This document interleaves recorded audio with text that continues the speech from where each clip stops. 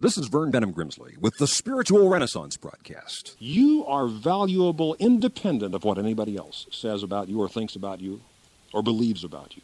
You are valuable because you are valuable to God. You are an infinitely valuable son or daughter of God.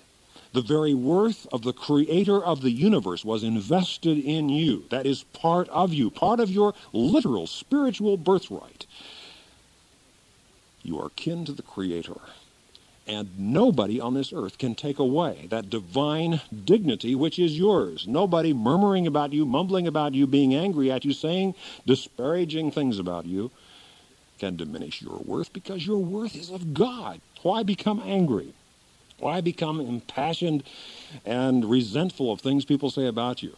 Those people who are saying things about you don't have anything to say about your true worth. This commentary was sponsored by Spiritual Renaissance Broadcast Ministries.